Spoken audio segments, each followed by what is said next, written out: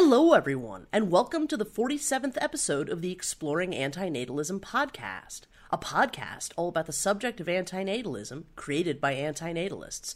My name is Amanda Oldfan-Sukanik, formerly known as Foreverwolf Films on YouTube. And I'm Mark J. Maharaj, also known as Question Mark on YouTube. And today, we're speaking with Professor of Philosophy at the University of Haifa and author of the books Finding Meaning in an Imperfect World and Is Philosophy Androcentric?, as well as his paper, Benatar on the Badness of All Human Lives, Iddo Landau.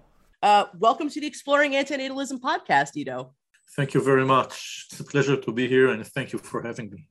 I want to start off with the most basic question. Who is Iddo Landau? Well, I don't think that I have many exciting things to tell about myself. I teach at the University of Haifa, and I've been very interested in recent years in meaning in life and meaning of life. The interest started after one of my students exclaimed out of the blue in one of the classes that she thinks that life is meaningless. And then we started talking about it.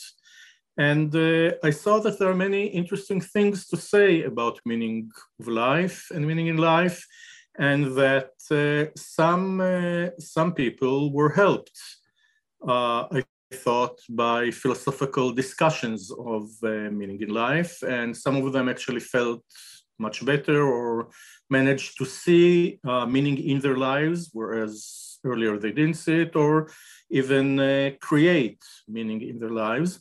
And then I also volunteered for several years for the Israeli Cancer Association in, what might be called lay chaplaincy. I took a course, and then I more or less accompanied the terminally ill cancer patients to their deaths.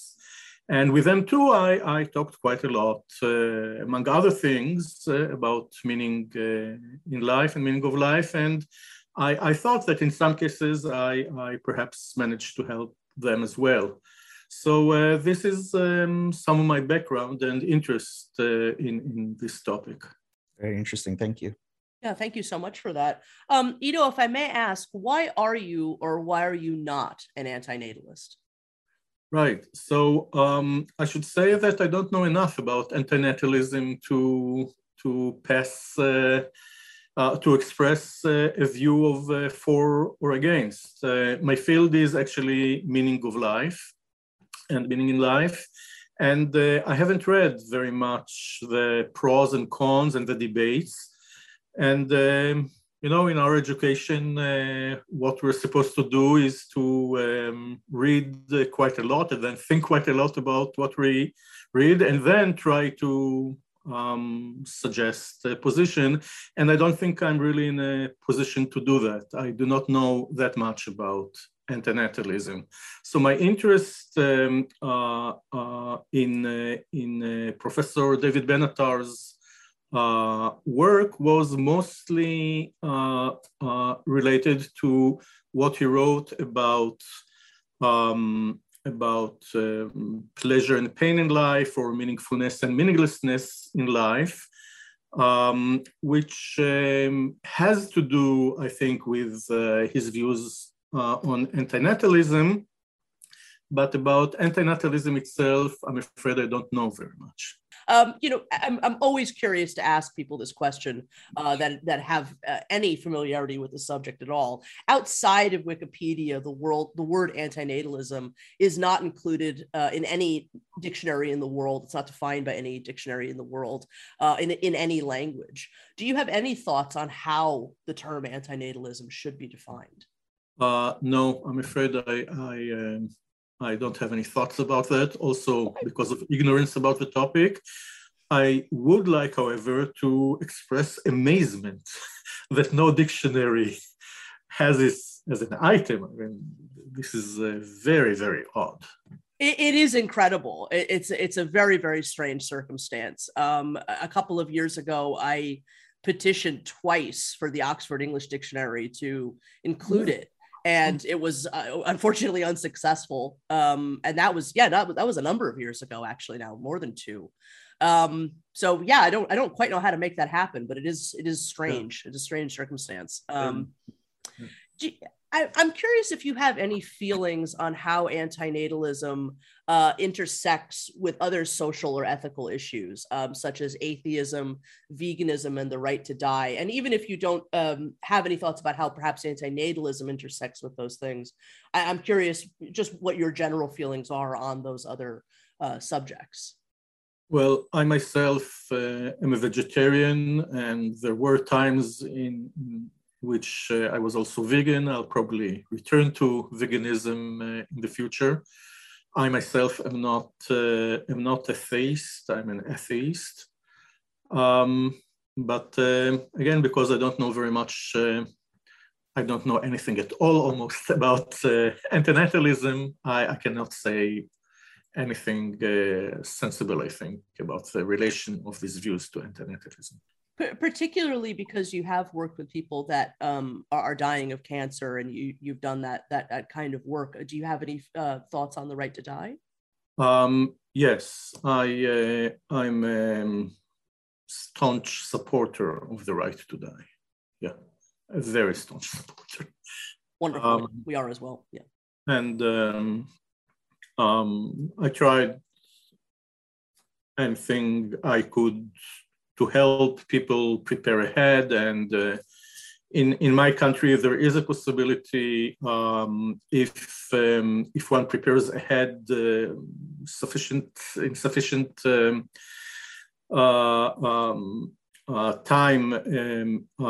one can actually see that one's life at least is not prolonged unnecessarily. And I always advise this, and for me too, I signed everything possible not to have my life prolonged when that would not be necessary or helpful.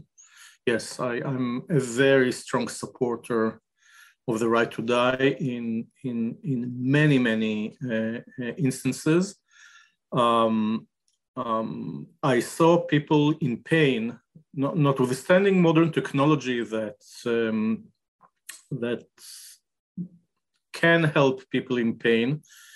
Well, not all people and not all pains. And I saw people suffering in ways that I would be surprised whether in the most terrible dictatorships, in the worst torture chambers, people suffer as much. Not that I can compare or know, but I saw very sad and terrible and unnecessary things. So yes, that's my view about that. Thank you so much for sharing your thoughts about that. Thank you. I'd love to spend some time talking about your paper, Benatar and the Badness of All Human Lives, which was published May 2020. Would you mind if I read the abstract to this paper, or would you like to? Okay, wonderful. Please go ahead. Okay, absolutely. This paper presents a critique of David Benatar's argument on the badness of all human lives. I argue that even if Benatar is right that there is an asymmetry between good and the bad in life, so that each unit of bad is indeed more effective than each unit of good, lives in which there is a lot of good and only a little bad are still overall good. Even if there is more unfulfilled than fulfilled desires in life, a distinction should be drawn between desires to fulfill important goals and desires to fulfill trivial ones. And Benatar's claim is untrue of the former. Benatar's claim is that we cannot really know that the quality of our lives is good is problematic. And even if it were true, it would not show that we cannot estimate correctly the quality of other people's lives, which is the point at issue. So, Mark and I enjoyed this paper when we were reviewing it for the interview. Can you tell us a little bit about how this paper came about? At the year that David Benatar published his The Human Predicament, I published my Finding Meaning in an Imperfect World. And that was several years ago in 2017. And we present more or less opposed views on some issues, on many issues. So it was very interesting for me to read his book. I thought it is a very, very good book. And about various issues, I, of course, felt challenged. And I reflected about what he wrote. And I thought that I might have some replies to some of the arguments. And this is why I decided to write these papers. I wrote that paper and another paper that I wrote, which I think is called Two Arguments About the Badness and Meaninglessness of Life, also refers to this book and discusses some other arguments of Benatar's. It was also published in 2020 in another journal. And yes, this is why I published this, I wrote and published this paper. Now, this second article that you just brought up, that's different from the article that you presented at the Antinatalism Under Fire conference. Am I correct? Yes, in the Antinatalism Under Fire conference, I read a paper that was the basis of the paper we are discussing now. I see. Okay. Excellent. May I ask if Benatar ever responded in any kind of way? And if so, what was his response? Right. So at the conference, Benatar was present, and he made some valuable distinctions, and he suggested some replies, which helped me very much to improve some of my arguments and change some of them. At the end of my paper, I thank a few people, and certainly I thank him. I am not aware of a general paper that he wrote in reply to this paper after it was published. But, it came out only last year, so he may very well publish a paper that would reply to my paper. There's two quotes that I'd like to bring up to have your comments on. The first one is, however, note that even if there are only few good lifers, moreover, even if there is only one, then Benatar's universal claim, which is supposed to hold for all lives, is incorrect. And then the other quote is, to the extent that Benatar's arguments about the badness of all lives are the basis for his antinatalism, I believe that antinatalism, too, is shaken. None of Benatar's arguments discussed here succeeds in showing that it would be better for good lifers not to have been born. I was curious about the basis for Benatar's antinatalism, how, like that specific phrase. How did you come, like, from my understanding, his basis is the axiological asymmetry, not necessarily the net suffering of all bad lives. Right. Yeah. So in his 2006 book, Better Never to Have Been, most of the book is indeed dedicated to the asymmetry argument and developments of it and replies. Towards the end, he does mention also that life is not happy or life is not good, and that this is also important. Though this is not the central discussion, it is part of the book. And I think that in some of the conferences that were held afterwards about the book, some of the participants indeed discussed that aspect of his argument. For example, I think Sol Smilansky published a paper which is called Life is Good or Life is Happy or something like that, and perhaps a few other people. I think that even in the Human Predicament, which is the book that I focused on, in several places he does mention the relation. For example, I think that on page 2 he writes, even the best lives contain more bad than good. So that suggests, again, a universal claim. And while some lives are better than others, none are non-comparatively or objectively good, which is, again, a universal argument. And in a few places there, he does although not very cohesively, relate this also to his general views about antinatalism. So I agree that the central argument for Benatar's antinatalism has to do with the asymmetry argument. But he does support his view also with discussions about the goodness or badness of lives. And I think that even if he would agree that the discussions about goodness or badness of life or his views about the goodness or badness of lives for some reason do not work or are weaker than he thought, still he has his main argument. But that is still part of the structure, and he's interested in that, and he thinks that it is another thing that supports his views. What do you think about his asymmetry? Well, I should say again that I don't know enough about that, but as I see it, I remain unconvinced. I see their symmetry. So as I see it, if we know, it's very difficult, of course, to know, but if we know that a certain person would have had a wonderful life, then it's a pity for her or him that they didn't have that life.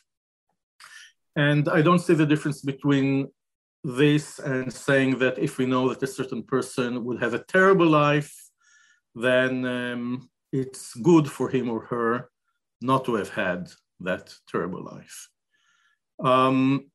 I think that even if we know that a certain person would have a wonderful life, we do not have a duty to bring this person into the world because we pay a high price, for example, as parents or caregivers.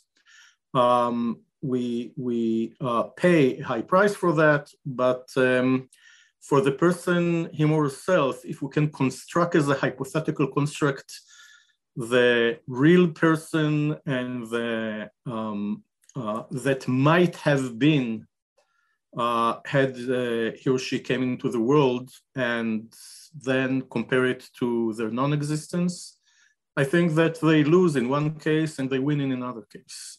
I see there is symmetry. Okay, thanks. In this paper, you talk a lot about good lifers and bad lifers. I was just wondering if you could define those terms a bit for us. Right. So I first have to say that my views changed a bit, and I don't think that I can define good lifers, but I'll try to characterize them. So I think that when we think about good lifers or people who have good lives, one thing that we can characterize, one characteristic is that their lives are meaningful. And meaningful lives need not to be happy lives. One can have lives that do include suffering, even quite a lot of suffering, and maybe some unhappiness, but still be meaningful. And I would still take these lives, such lives, to be good lives. Now, another thing that I would like to present as a characteristic here is taken from an article by Thomas Nagel, an article called Death from 1970. And there he says that he thinks that in life there are good experiences and there are bad experiences, but as a background to all of these experiences, the very fact of experiencing or being alive, being awake, is something good and pleasurable. So even if there is an equal number of good experiences and bad experiences, or an equal number of good experiences and bad experiences of similar weight or volume, still this would be a good life in his view, because the background there is so important. You'll need, as he sees it, a much larger quantity and quality and higher quality of bad experiences to override both the good experiences and this basic background. Now, I accept this. I think this is true. I disagree with him in his universalist presentation of it. He thinks that this is true of all people. I do not think it is true of all people. I do think it is true of many, many people. I think that depressed people do not have this background pleasure of living or being or sensing or experiencing. I think that in older people, it is also weakened considerably, and there are some differences between people about it. Also, this, what might be called background music, background good music, can be overridden by bad experiences that are cacophonic, that are very, very unpleasant and are very loud. And some people can also divert their attention from this background music, so to say. They can also bring their attention to this. So I'm less of a universalist than he is, but I think many, many people have that. And it is a very important factor in the goodness of their lives. Now, besides that, there are, of course, all those specific experiences. So some experiences are good, and some facts, not only experiences, are also good. So, I don't know, warm personal relationships or close personal relationships are good, and doing moral things is very important and good, and aesthetic experiences of maybe human-made art are very good, and pleasure of the beauty of nature is very good. And there are some more things that are good. Pleasure is usually also good. And there are also many bad experiences. So desolation and disappointment and sorrow and loneliness and exposure to ugly or dreadful phenomena and so on and so forth. And I think that good lives are lives in which there is a sufficient degree, a high degree of good experiences and a relatively low degree of bad experiences, and then a sturdy, strong background feeling, which can be both physical and emotional. A pleasant feelings in one, general pleasant feeling in one's body, not related to eating chocolate or scratching your skin after mosquito bites it. A general feeling in one's body and in one's, I don't know, emotion that is behind everything there, which is very important. That's how I would see a good life, and a bad life does not have that, of course. Okay, interesting. No, thank you so much for explaining those terms in so much detail. I appreciate that. The following questions, I mean, some of them are perhaps less questions than just sort of, I'm just curious to know your thoughts. So I'm always confused when people talk about a good life and a bad life, or what a net good life is or what a net bad life is, because I find it confusing to determine that when the person never gets to see the scoreboard. Essentially, it's sort of something that often, something that they don't get to assess because they don't get to actually have a distance from seeing their full life, after it's gone. They never get to factor in the lived experience of their own death.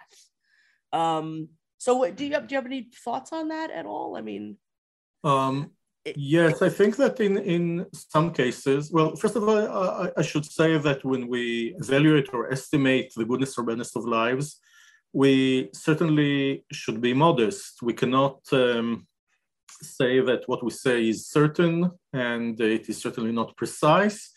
But I think that we should also not defeatistically refrain from any judgment, because no judgments or evaluations are sufficiently informed.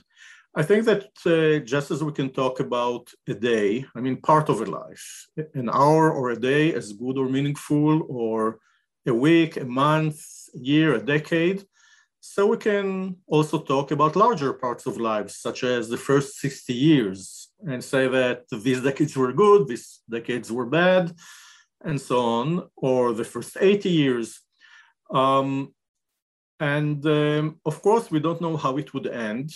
I think that in Greek tragedy, they like to repeat that. And maybe at the end, things would become very bad, but maybe they won't. Sometimes we can speak with people until the very end of their lives, or we can see from outside more or less what is happening there. And even if the latter part of their lives is not very good, usually older age is significantly less happy than earlier times, we can perhaps say, okay, so there were 70 good years and then 3 not very good or maybe terrible years. And still, all in all, maybe it seems like a good life or a bad life. I think also that there are cases in which things happen after one passes away that that do reflect on life. So a person who, I don't know, saved all his life to establish an orphanage after she dies. And then after she dies, I don't know, the crooked lawyer takes the money and then spends it in a casino. Okay, so that does affect the life, even if it's an event that happened after the life. But in most cases, I'm not sure that there are so many potentialities that are not actualized after one passes away. Now, as for death itself, I think that sometimes we can have some estimation about how terrible it is. So some deaths are, there is a great variety, I think. Some deaths are very short. I mean, some strokes kill people instantaneously. And some deaths are longer. And we can sometimes have a good estimation whether it was painful or not painful. Some people whom I accompanied to their deaths received quite a lot of morphine while they were dying in the last days. And I think that they did not suffer much. Some other people did suffer, unfortunately. And some people suffer quite a lot. And again, maybe it makes sense to say, well, this person had a good life and the last 5 days were very unpleasant. Sometimes we can also talk with people who died, almost died, or even died clinical death, and then they were saved or brought back to life. So I'm not speaking about those people who tell you that when they were dead, 2 angels came and accompanied them in a tunnel of light to heaven, but people who tell you that of their physical or other experiences in the process of the unpleasant, usually unpleasant, I don't know, even suffocation or whatever it was. Now, Thomas Nagel, which I mentioned earlier with his, in his paper called Death, mentions there that the worst thing in dying is that you die afterwards. If you wouldn't have died afterwards, it was just unpleasant suffering. And some of this suffering is considerable, but some people suffer much worse and don't die, and we don't think it is so terrible. Many I don't know, people who are burned by fire and have burns suffer quite a lot, and then they heal. And since they don't die, we don't think it is that terrible. I think that this might be true of some cases or some processes that we call dying. So I do think that we perhaps can have some estimations, informed evaluations of what would be a good life and what would be a bad life.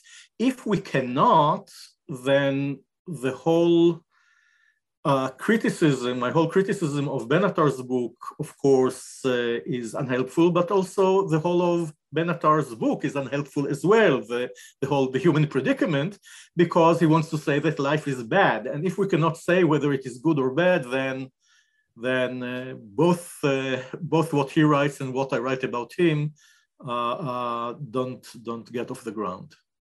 Well, if I can jump in, I mean, I think just from my opinion, I mean, life is all kinds of stuff. It's good and bad, and all of this possibility of badness is very shaky ground, in my opinion, to perform a biological, to justify doing a biological experiment, which is essentially how I would view procreation. It's performing a biological experiment with a feeling thing and throwing them into this world of possibility that includes all of this possible exposure to badness. So procreation is often metaphored by antinatalists as a rolling of a dice, gambling. No individual that's a product of procreation, no good life or even all no good life or even all good lives exist in vacuums. The best of lives never get to exist in a world by themselves. They have won the positive dice roll while the majority are rolling, a snake eyes. And it's hard for me to understand why that's good, like why that circumstance of the best lives existing when the reason why they exist can't happen without these other bad lives also existing. They don't get their goodness for free. And that creates a very negative circumstance for good lives. It doesn't come without this cost of the bad lives having to exist. So I'm curious if you have any thoughts about that exactly. May I ask something about of course, yes. So I'll try to understand better. So when you say that the good lives come with a price, you mean that the people who have good lives have these lives because they exploit, maybe economically, the people that have bad lives, and this is immoral, and you mean it in that way? Well, I think that can be part of it. There can also be, misanthropic arguments on top of it too. I think a lot of good lives are won because they're gaining their satisfaction through various nefarious supply, essentially. I mean, a rapist may have a great life because they're getting what they want, or somebody that's, gaining a great life through eating nothing but, cheeseburgers created out of animal misery. We can maybe say those are great lives. They're having a great time, but can we really call that good if their goodness is being created out of misery, out of pain, out of suffering? But I think what I'm more saying with the previous comment is that good lives don't ever get to exist in a world where there aren't also bad lives. They don't. Procreation doesn't. Is this dice roll where you may create these negative lives, you may create these positive lives, and for those positive lives to exist, you're also going to create a whole bunch of misery. And I'm saying that puts people that are enjoying their lives in a very negative position, and I think negates a lot of the good. And for it not to negate the good is a little bit nihilistic about other people's pain. Yeah. Right. So maybe we have here two ways of thinking about it. The first has to do with immoral behavior, such as, for example, the rapist. And as I characterized earlier, good lives, the rapist's life is not a good life. I mean, maybe he's enjoying himself, but that's a terrible life. That's not how I would see a good life.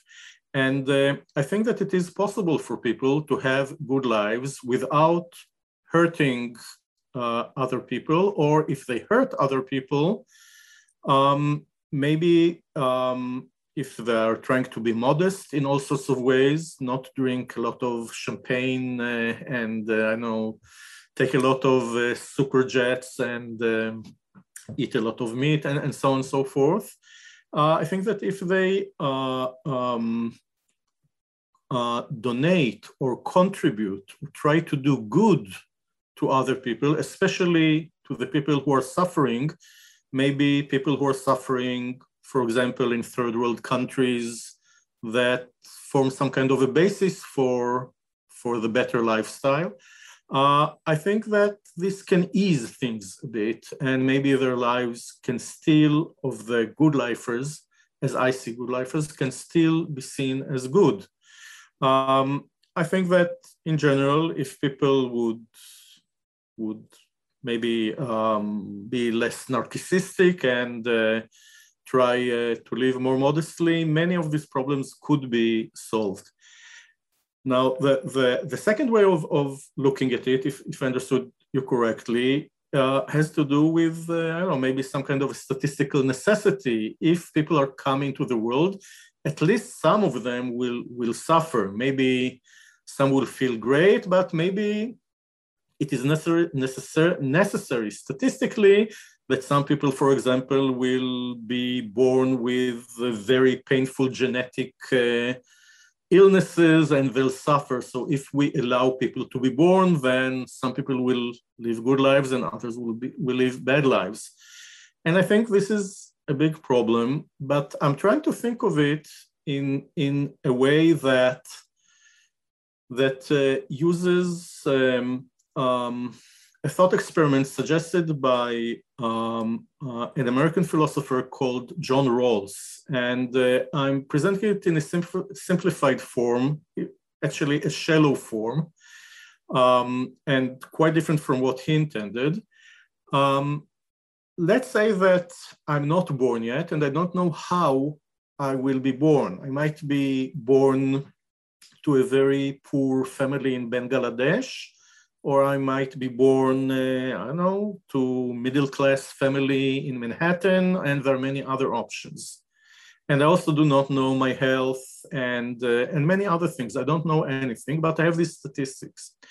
Now, as I understand good life, what is it to have a good life? And since I think that many people have a lot of good experiences, also a lot of bad experiences, but a lot of good experiences, and many people also have this basic background I talked earlier about. Not all people, but many people. It is very, very common, including very simple people who live very simple lives and are not very rich at all and suffer from all sorts of things.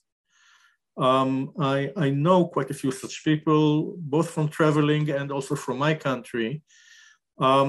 I think that there is a high probability, as I see a good life, I think that there is a high probability that people would land, even if in economically bad places, that people would land in a good life. So if I had to decide whether to be born or not, and I wouldn't know where and how and what the circumstances of life would be, there might be another war exactly after I'm born, or 12 years afterwards, it would also be terrible. I would decide to be born. This is what I choose. Maybe others would not choose that. Now, if this is true, what I'm saying, and as many other things I'm saying here, there is an if here, a big if. If this is true, then If I would find myself, for example, with this very painful illness that cannot be treated and so on, I will be unhappy that I've been dealt a bad hand, but I would not think that other people did anything bad for me. I'm sorry, did anything bad to me. So yes, we were playing this game, so to say, and many got what I see as a good hand, and I got a bad hand, and it's very unfortunate, but they are not sinning against me or against anyone else. And if they enjoy their good life, I think it is fine. I chose to be born and I took this risk, and maybe they chose to be born and they took this risk, and it went well for them. It didn't go well for me. I don't think that there is anything wrong about the goodness of their lives, as long as they do not exploit me, of course, or use me and so on. Are you familiar at all with the story of the one who walked away from Omelas? I'm blanking on but maybe Mark knows the author's name. I'm completely blanking on the author. Ursula Le Guin. Ursula K. Le Guin. Thank you so much, Mark. And it's a story of the bright, shiny town on the hill, essentially, where everybody has lots and lots of meaning. Everybody is very happy. Everybody is thriving. It's a perfect utopia, essentially, except that there's this one child in the dungeon. And the bright, shiny utopia cannot exist unless this child is being tortured. And that's often a very it's a very favorited story about by antinatalists, because it sort of metaphors a lot of what I think we're talking about. That I cannot see how any amount of meaning or pleasure or happy days justifies the torture of that one child. So it's not that I begrudge or think that the people that are living these happy lives are sinning, or they're completely innocent to the dice roll that they've been thrown into. But the critique is that I cannot see any justification in rolling that dice in the first place. That maybe there will be all of this meaning, maybe there will be all of this this joy or pleasure in life, but the very possibility of there being anything resembling that child in the dungeon, it completely prevents me from playing that game, essentially. Mm-hmm. Very interesting. I do not know the story, and I will go read it. Thank you. Okay, of course. Very interesting. Can I say just one more thing? Of course, yes, please. Mm-hmm. This comes to suicide. Now, I know that David Benatar distinguishes very sharply between antinatalism and suicide. And I think that there is a distinction. However, I think that the option of suicide in many cases is perhaps not that terrible or not that hard, and shouldn't be avoided at all costs or at so many costs. So if life is very bad, I know that it's also not easy, but I think it's also not that difficult if one thinks about it more, and maybe education changes a bit. If one finds oneself in this dungeon, there is a way out. Well, the question, though, I think is, why should I be put in a position to kill myself because somebody had a notion in their head about life being good and decided to play a biological experiment with my sentience? Right. People can just as easily find meaning in some other game other than procreation and gamble with somebody else's well-being. And so, it should not be, the onus should not be put on me to try to murder myself in a world where we don't have the right to die in most places in the world, and even if we do, often you have to be terminally ill. There's all kinds of hoops you have to jump through. So, an 18-year-old who is absolutely miserable, and by all, rights should have the ability to say no more, doesn't have that right. So I would say that at the very least, why aren't people fixing this world to make that possible? Fixing the circumstance around the right to die before they're procreating. If you're going to force somebody to say yes to life by creating them, at least make it possible for them to exit this world. Because just because we hate life or not hate life or are not satisfied with our lives, perhaps, those particular individuals, doesn't mean they want to be in pain. Doesn't mean they want the terror of having to shoot themselves in the head. Doesn't mean they haven't become addicted to living.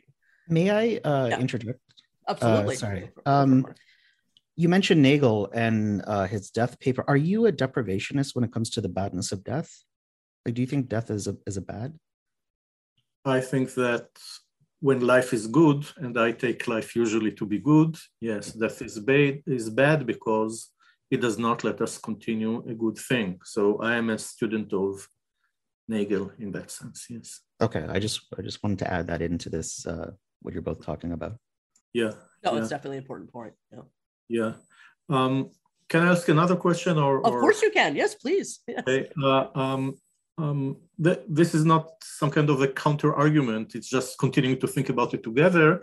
Are you always against sacrificing someone for the benefit of the others? I'm thinking of this perhaps, I'm thinking of this, for example, in cases of war. Let us say that we have maybe a just war.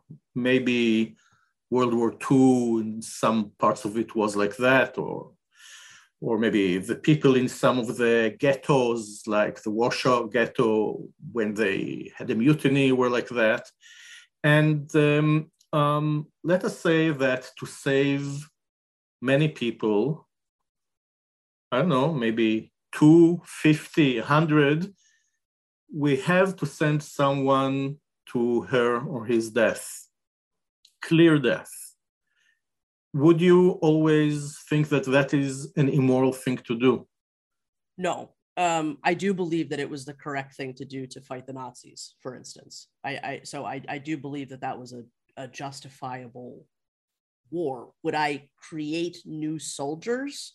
Would I procreate the next generation in order to go to that battle? No. Mm-hmm. I wouldn't. I would try to find other means of stopping that evil. I believe that we'd have an ethical duty to prevent that evil from continuing, but I also don't believe that it justifies creating the next generation to sacrifice to that fight. Very interesting. Thank you. If I understand you correctly, from your view about the meaning of life, you believe, and again, correct me if I'm wrong, meaning is good in and of itself. The point I'm trying to make with this question is Kant's idea of ends in themselves. So Amanda would probably say that it would be justified to sacrifice one to save the many. I would say that's a justifiable position insofar that it's like it's a necessary evil. But I'm a Kantian, and I would say that that's necessary evil. So like animal experimentation, right? We kill animals and torture animals pretty much for the greater good. I still say that's an evil. Yeah. So I think it's morally wrong, but to save just the whole pandemic that we're going through, this was a necessary evil. So that's how I would answer the question. And I guess what I was trying to ask was, do you evaluate situations based on between like a utilitarian or a deontological approach? Like, were you trying to find like a moral answer, or what would be permissible kind of answer? Or does that not even, or am I not making sense? A moral answer about what would be morally permissible, also maybe morally obligatory, but if not morally obligatory, morally permissible. And I'm working with various ethical methodologies. So I try to take both from utilitarianism and from Kantianism and from virtue ethics. That's what I do too. Yeah. So even if what I said about some cases of war where you are using actually one person's life as a means, and a means only, because it's not that they're risking their lives, and maybe they'll survive, maybe they won't, but it didn't get well. So maybe in such cases, you can say that they're both means and ends, because other people might get hurt, maybe. But no, there are cases in which you're sending someone to clear death and you're using them as means, and by that you save the lives of many, many people. And here it's very difficult to justify this in Kantian terms, and it's easy, of course, to justify this in utilitarian terms. But of course, utilitarianism in general has also its many problems. But I would take this to be a justified thing to do in some cases in war. Now, that doesn't mean that this is the same case as the child in the dungeon. There might be some differences there. The way I tried to present things had more to do with some kind of a thought experiment, which was easier for intuitions, because it's not that the people of this city, I will go to read the story, I don't know it, are forcing one child to be in a dungeon, but that we're all kind of making some kind of I don't know, we're taking a risk. Now that too is not completely true, because children who are born do not actually live before that, and they're asked this question and they're taking a risk. But so I can see the problem here. But yes, I certainly have to think much more about it. Your reaction to suicide, that it's accessible and you can do it, right?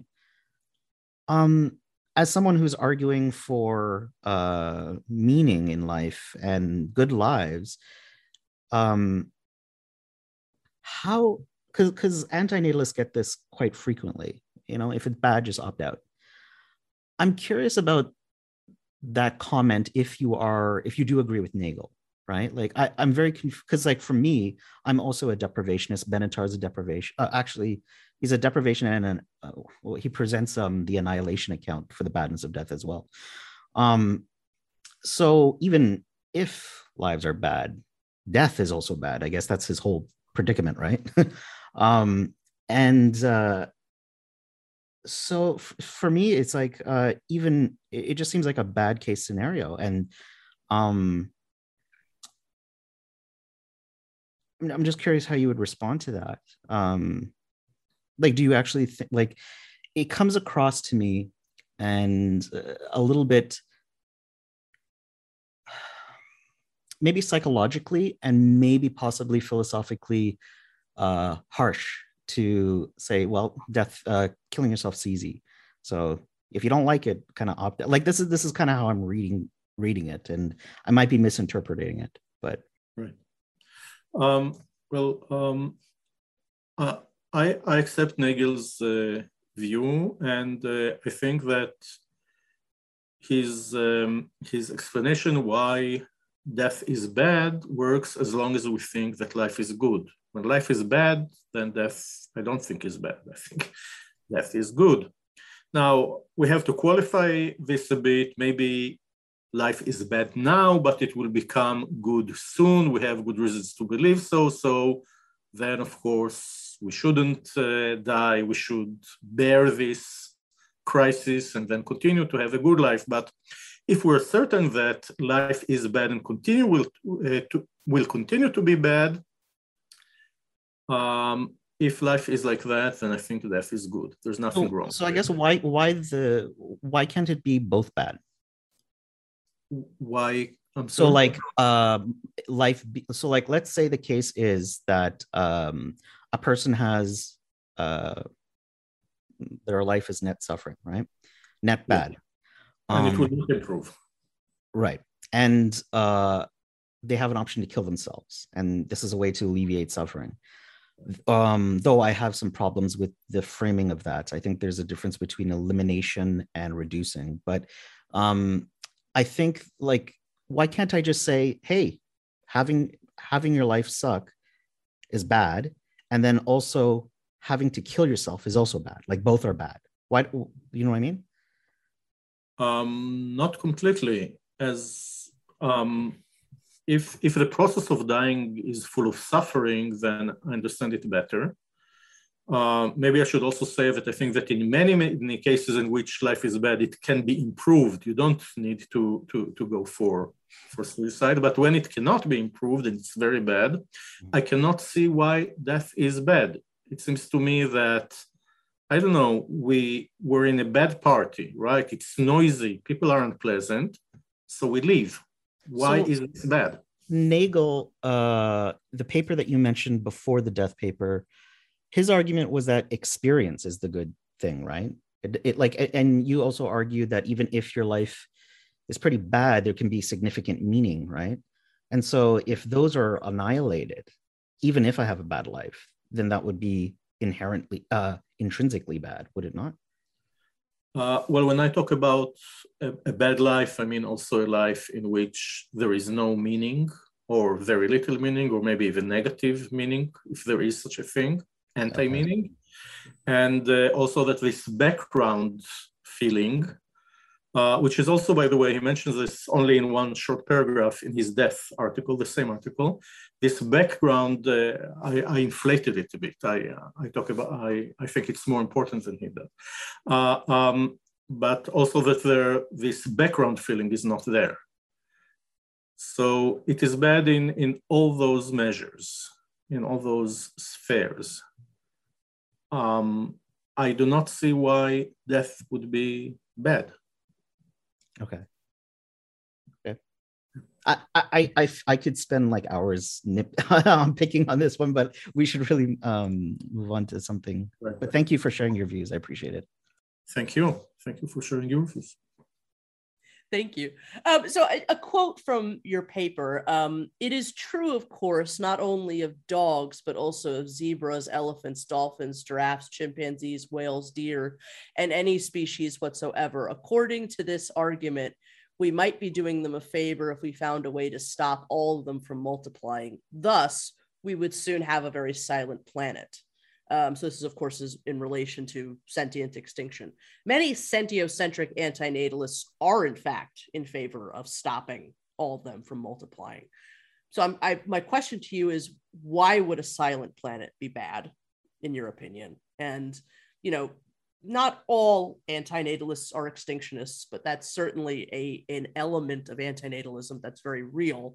So what are your thoughts also about, you know, the subject of extinction? Okay, so I think that a silent planet, as probably Earth would be one day, and it was maybe one day, and many other planets and stars are, I think that they are less valuable than Earth as it is now, because I think that as we have things now, we have beauty and joy and morality and knowledge and aesthetic experiences, and all these are valuable things. For some of them relate more to humans or only to humans, but for animals too, I think that there is something good in a planet in which there are live things. I think life is valuable, and that the experience of life, this I have no evidence to present, but I think that for animals too, the experience of life may well be pleasant. So yes, a silent planet would be worse, I think, than a non-silent planet, a planet in which, or a star, a planet in which we have people, many of whom, as I see it, have good lives, then would be certainly a better planet than a planet with no people. I mean, I was going to bring this up a little later. I mean, this comment sort of more was formulated from listening to your interview with Stephanie Ruper on YouTube. I watched that the other day. It's very interesting. I don't believe that life. I believe that where the value is in life is in sentience. It's this ability to feel. That's where all the value is. And so it's not so much that I think life is meaningless. It's that we're sort of plagued with meaning. You know, our sentience makes us vulnerable with all of this meaning. We're in harm's way. All sentient creatures. We're born on this planet. We're thrown into all of this possibility of suffering, and so the idea of a silent planet is a planet without harm. It's without all of these precious living things that are full of all this vulnerability, you know, suddenly not being in harm's way anymore. And that's why a silent planet seems very nice to my ears. Do you have any thoughts on that kind of thinking about it? Yes, I think that indeed sentience allows harm, but it also allows great benefits. And I think that the benefits are also important. And as I think that there are a lot of benefits, maybe more benefits than harm, then I would take this as a package deal. I'm sorry for the bad parts of the package deal, but yes, generally speaking, I would take this. Yes, there's good and bad, but I think there's a lot of good. So all in all, I'll take the deal, just as I might take, I don't know, an apartment, which is certainly not perfect, or I don't know, I would take a course of study that is not perfect, and many other things. Yes. Okay. You're vulnerable when you do that. Yes. Okay. Well, just going back to the idea of sentience, though, I mean, and another quote from this paper, you say, nor does this argument, if applied consistently, need to stop with animals or even with sentient beings. It is also true of plant species as well as rocks and mountains, that they too could be put in various aspects of their existence much better than, in fact, are perhaps are bad. Sorry, I misquoted that a little bit. But you're saying that plants, mountains, rocks, they could also be in a negative state. I just wanted to sort of clarify I don't believe that that's true, because rocks and mountains and plants don't have sentience. They don't have this thing that could give them value. They do not suffer. They do not feel. So they're not a problem, so to speak. But I'm very curious as to why you're saying this and why you believe even without that sentience, they have the possibility of being in some sort of negative state, if I'm understanding you correctly. Right. So I've been in touch with quite a few environmentalists, and there are several schools there. One important school says that we should take care of the environment because we're damaging ourselves meaning also our children and grandchildren. But if we destroy all sorts of beautiful sites or clean water, then our grandchildren would not be able to enjoy these beautiful, rocks, mountains, views, forests, and if we poison the water, so on and so forth. Another school there accepts what the first school says, but also says that the environment has its own value in itself. So even if, there would be no problem, or even if we ignore the first problem, mountains, rocks, forests have value in themselves as well. So we shouldn't harm them, even if, God Almighty came and told us with complete certainty that no one would ever see those mountains, and then if we destroy them, no one would ever miss the ability to see those mountains. No, in that environmentalist streak, mountains and flowers and so on and so forth have a value of their own. So this is, I kind of buy that. Maybe not kind of, I buy that. So I think they are valuable too. And then I took David Ben-Attar's argument, which talks about the ability to think of higher standards about everything. We just have to use our imagination. And if we use our imagination, we can think how everything could be much, much, much better than it is. So the way it is now is not somewhere in the middle between bad and good, but if we think how good it could be, we see that it's much closer to bad in this spectrum or continuum. And so then I talked about it also as relating to, I don't know, canyons, like the Grand Canyon or Rice Park or so forth. This is the context of it. I did want to ask you a little bit. I know that androcentrism is a big favorite topic of yours. And I just wanted to say that, I think it's safe to say that Mark and I didn't have much familiarity with it before we investigated your works. I just wanted to know if you would mind explaining your position and perhaps defining androcentrism a bit for us. Sure. So my thoughts about androcentrism had to do with the topic which I wrote and thought about more before I switched to focusing on meaning in life, and this is feminist philosophy or feminist theory. And there I actually mostly focused on one central topic, and that was the question of whether Western philosophy is androcentric. Now, andro means in Greek, I think, male. I myself do not know Greek except Yasu or Souflaki, but and centricity or centrism means that this is the standard, or this is taken to be essential. So it's not very different from the way people would say, for example, that a certain discussion is Europocentric, in the sense that it takes its norms or its focus, or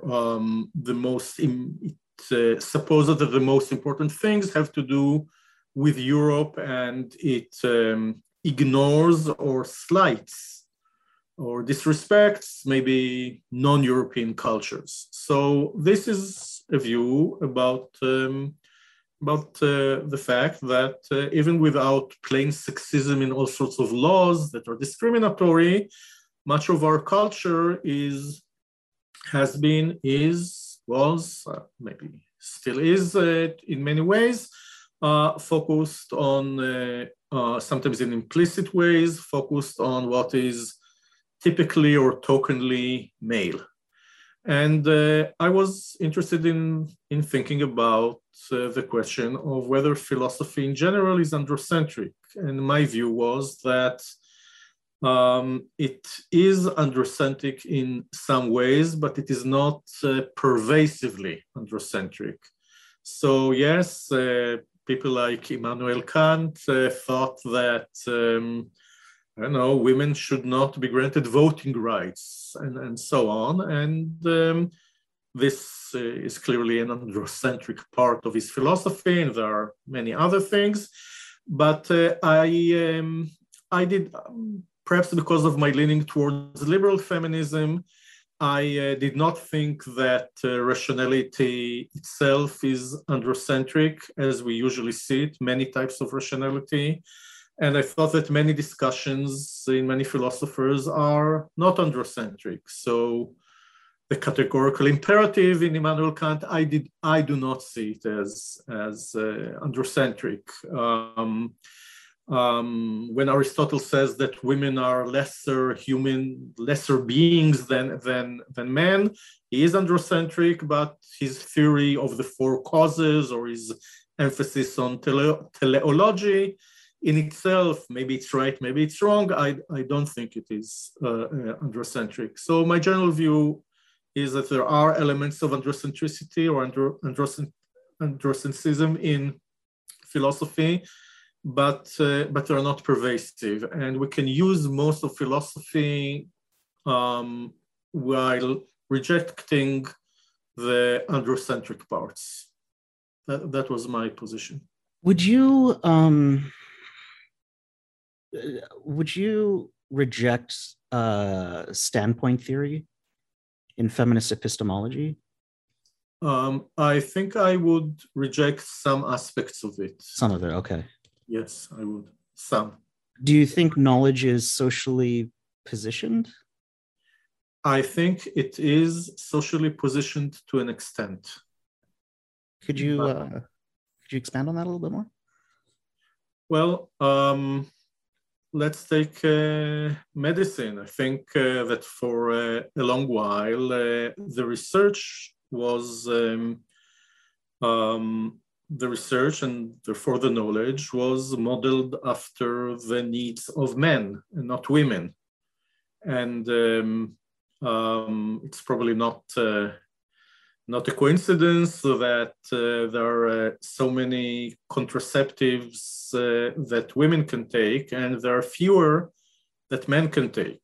I mean, let's not give men, it's not that someone actually, probably, I don't know, maybe it is, but I think that maybe no one actually, I don't know, thought to themselves, well, let's not think of a pill for men that would, I don't know, do all sorts of things to men's hormonal system. Let's concentrate on women's hormonal system and think of only of pills for women, although there's some knowledge about the way that there are some risks with that and so on. So some aspects of medicine, for example, I think are guided by androcentric issues, and here standpoint theory is correct. I think that many aspects of medicine are not like that. So it's like a case-by-case kind of. Well, for example, I think that most of what we know about the bones of, I don't know, about the knee structure of human beings is not informed by any bias, by any androcentric biases, as far as I could see. So this was an epistemic analysis, right? Or was it also taking into the institutions of knowledge sharing, acquisition, and processing? Like, were you also addressing, say, like an epistemic injustice that could happen in institutions or in philosophy, or was it purely like mostly epistemic? It was mostly historical epistemic, not only historical, but contemporary. I tried to suggest various reasons for holding much of philosophy to be pervasively androcentric.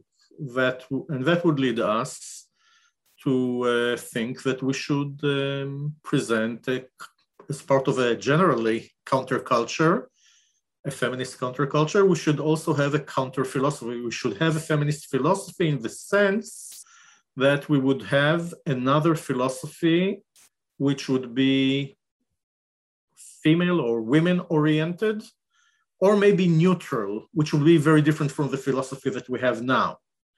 In a way, as care ethics is supposed to be maybe an alternative to justice ethics. I'm talking about Gilligan and... Right. And I think that, and I suggested there that a non-androcentric philosophy would be quite similar in many ways to the philosophy that we have today. So I was focusing only on that. I think that issues of epistemic justice are very relevant and interesting, and we should think about them too. That was simply not the thing I focused on.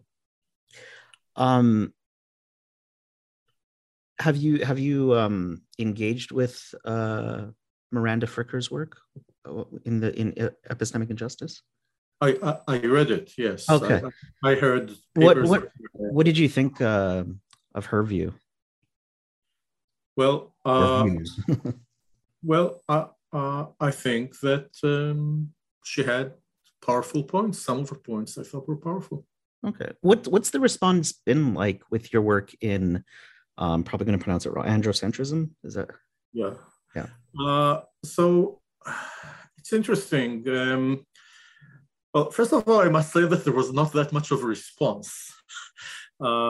Many books come out, and there were some reviews, and most of the reviews I thought were by I didn't think they were by feminist philosophers who identified more with radical feminism and with postmodernist feminism, and they criticized what I suggested there. However, if we look at history, of course, we don't have that much time since the book was published. I think that the way many philosophers, feminist philosophers, work today, in a way, maybe confirms or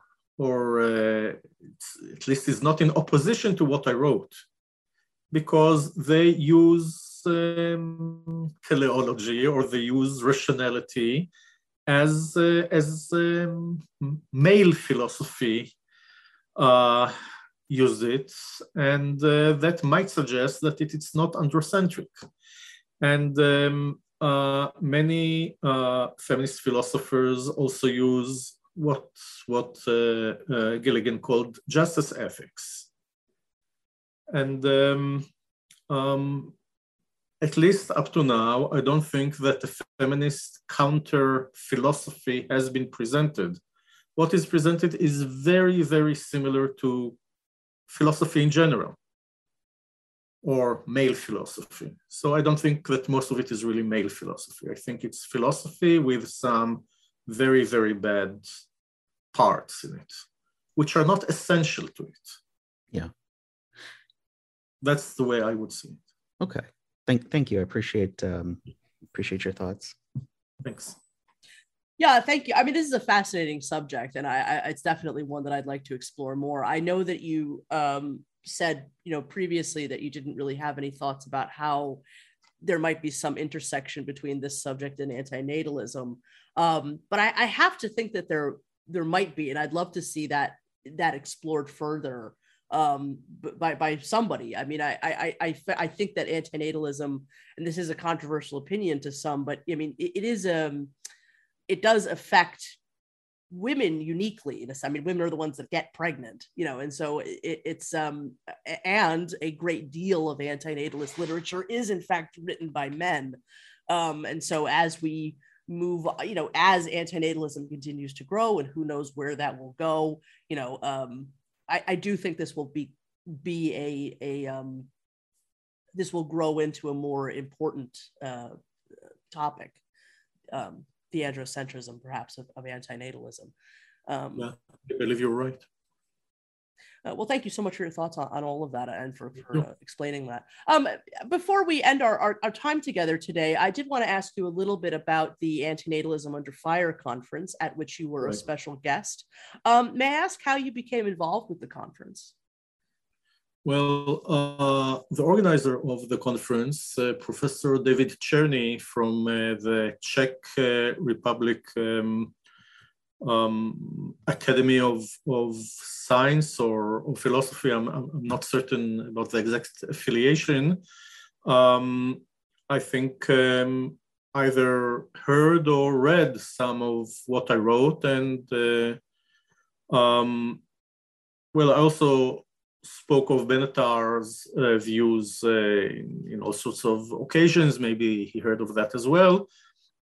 And since most of the conference had to do not only with antinatalism in general, but with Professor Benatar's views on antinatalism, he was there, he gave the plenary session. Then Professor Cherny decided also to invite me, so I was very glad to come. Amazing. I mean, I'm very envious of anybody who got to be there. It was a very exciting event to watch from the sidelines, or to hear about from the sidelines. I mean, what was the experience of the event like? It was a very interesting collection of people. I know that were there. Yes. Well, I liked the conference very much. It was a short conference. It was only a one-day conference, unfortunately.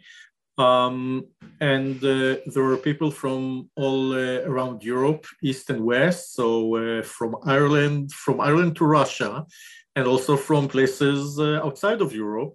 For example, I'm from outside of Europe, and the hall was it's not a huge hall, but it was big enough, and it was packed. And there was a lot of excitement in the air, and good excitement. I mean, not hostility or something, or anger. And it was a very good atmosphere, and people came and talked, and people asked them questions, and there was also a lot of discussion while in the breaks, or when people had lunch. Prague itself is a very, very beautiful city. So it was a very, very good conference. I was very happy to be there. And I met many interesting people there, and we had good discussions. It was very enjoyable, very, very developing. Wonderful. I'm happy to hear that. I cannot help myself from asking, do you have any memory of a young Korean man by the name of Jun Hung and his paper on pro-mortalism? I was curious if you had any thoughts about that. Yes. I remember him. After his paper, I approached him, and I tried to communicate with him. It was a rather short and maybe superficial communication. I felt he was not very interested in that. I even suggested to him that we would continue to communicate otherwise, because I thought that what he says would be interesting for me. I said that maybe what my thoughts might be relevant for him as well, but that didn't develop, unfortunately. And I thought that the paper itself didn't have too many arguments, and he was not very responsive to some of the questions that he was asked. But I liked to speak with him, and I was sorry that things did not develop, and I was sorry afterwards that his life ended as it did. Yeah, he was a dear friend of both of ours, and it's just lovely to, hear people's memories of him. So I appreciate it. I didn't know that you knew him. Yeah, I didn't. Yeah, he had this incredible year of public facing antinatalism. Super active, yeah. He was only, I think, 22 years old, and this was the one and only time he had presented that paper, or any paper, I think, on antinatalism publicly.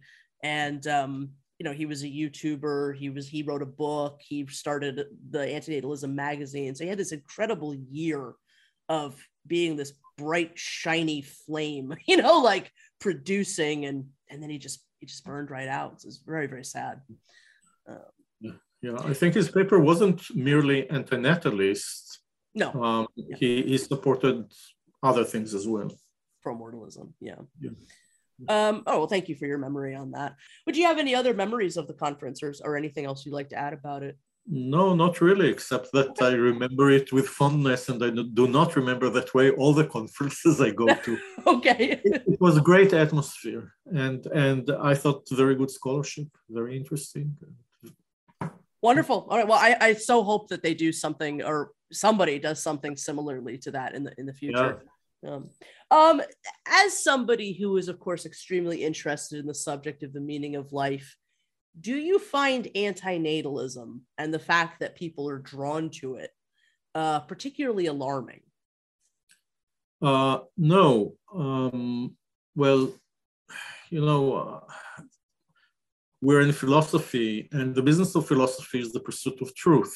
And Yes. to pursue truth, you should present your arguments and reflect on them and hear other people's arguments, preferably those opposing your views, and reflect on them. So no, I'm not alarmed by that. I don't see anything alarming about thinking as one should think about one's own views and other views critically in all directions. If anything is alarming, it's trying to shut up other people's views, which people sometimes don't like, or disrespecting or humiliating people who have other views. But no, this is all very interesting, and we should all learn and hear what other people say and think about it and learn and develop that way. Yes, absolutely. I completely agree. What do you think about the idea of antinatalism bringing meaning to a person's life? Being an antinatalist, I mean, I think I can speak for both Mark and myself, has brought a lot of meaning to both of our lives. I don't think that we're people without other meaning besides that. I mean, I'm an artist. I'm not short on terrestrial meaning in my own personal life. But the idea of protecting people essentially from experiencing suffering, prevention, brings a lot of meaning to, I think, a lot of people's lives. Yeah. Yes, it seems to me, natural to say that, or to think or to view through all this. Yeah. Okay, excellent. Do you think a belief in the value of the meaning of life necessitates that new people be created? Should we sacrifice new individuals to the altar of meaning, essentially? Well, this brings me to some of the questions that we talked about earlier. Well, I think that if we want to have meaning in life, then we need life. And if we think that, and usually it would be probably more human life, and if we think that there is a high probability that many people will have meaningful lives, then maybe we should believe in procreation. However, if the price is too high, maybe we should think about it again. So maybe it is true that in order to have meaning, we need to have procreation, but because the price is too high, we should give up procreation and meaning. The two views may not be in conflict, and I think we should think more about the price. I should think more about the price. Yes. If people are interested in the philosophy of meaning of, I guess just meaning in general or meaning of life, what thinkers would you recommend people or books you would recommend? Well, I think that the classic is Tadeusz Metz. He's probably the most important person who wrote about this. He has many publications, and he, in a way, opened up this in analytic philosophy. He is the person who is responsible for this either renaissance or simple birth, not rebirth, but birth of this topic of what David Benatar calls analytic existentialism. So I would certainly recommend his book, Meaning in Life, from 2013.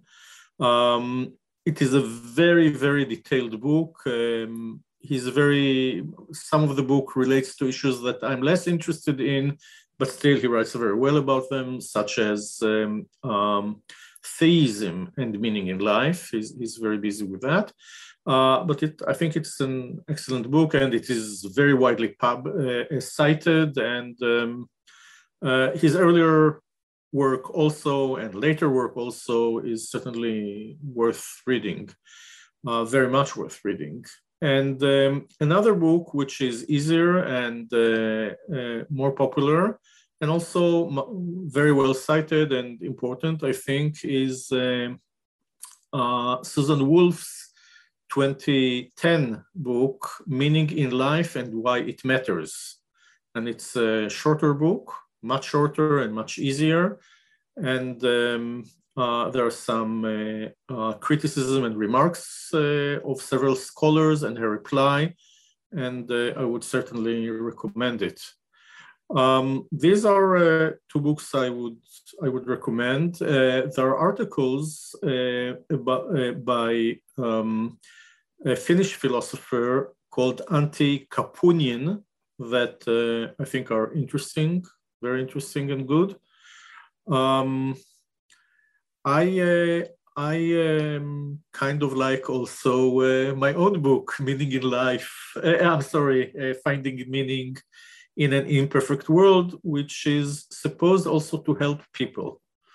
So it is written also with a view of helping people who take their lives not to be meaningful, to see whether they're really not meaningful. But I'm sure that I'm biased in that. And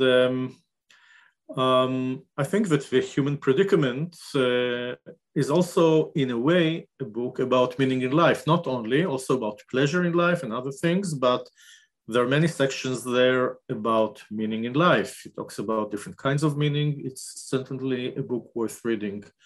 I would start with those, and there are also good collections.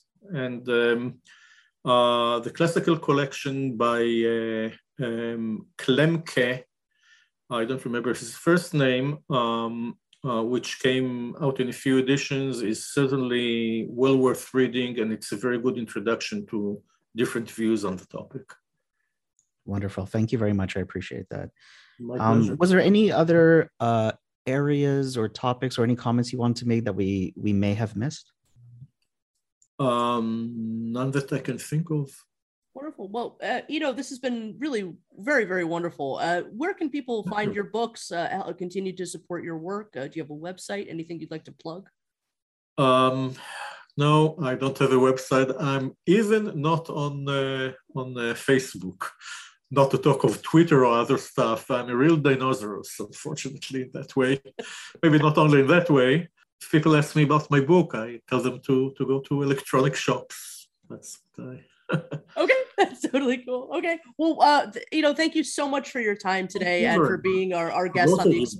Yeah, we had a wonderful time, and you've given us a lot to think about, and this was really great. So thank you for being our guest today on the Exploring Antinatalism podcast, and just thank you so much. Thank you very much for having me. It was a pleasure for me. You can purchase Finding Meaning in an Imperfect World and Is Philosophy Androcentric on Amazon. Links below to find other papers by Iddo Landau as well. The grand opening matinee event for Antinatalism International's inaugural year of the Antinatalist Film Festival is December 1st at 1 p.m. CST or 7 p.m. GMT. On December 1st, the festival will stream on the Antinatalism International YouTube channel, the Antinatalism International Facebook page, and there will also be a live Zoom room open for the duration of the event where viewers can come hang out, discuss the films, and celebrate the opening of the festival as the films air for the first time. All participating films will also be made available on the Antinatalism International website. The final day of the festival is December 31st. However, the closing party and awards ceremony will not take place until Sunday, January 2nd on Zoom. More information on the awards ceremony event as we move closer. More news on the film festival coming extremely soon. We are so excited to present to all of you, truly, some of the finest video work that the antinatal world has to offer. Thank you to all of the talented antinatalist filmmakers that helped make this first year of the festival possible. Please email me with any questions at antinatalnews@gmail.com, and please check the links below for more info. Thank you for listening to the Exploring Antinatalism podcast. This has been Amanda Oldfan-Sukenick and Mark J. Maharaj. You can find us on the YouTube channels Antinatal Wolf and Question Mark, respectively. Keep up with my daily antinatalist news updates at Antinatal News on Twitter. Please follow the podcast on Facebook, Twitter, Instagram, YouTube, and listen to us on Apple Podcasts, Google Podcasts, Buzzsprout, Stitcher, SoundCloud, Amazon.com, RSS feed, and so many other platforms. You can email us at exploringantinatalism@gmail.com. Our website, www.exploringantinatalism.com, was designed by the incredible Visions Noirs. Please follow him at www.bionoir.com and also join his Instagram.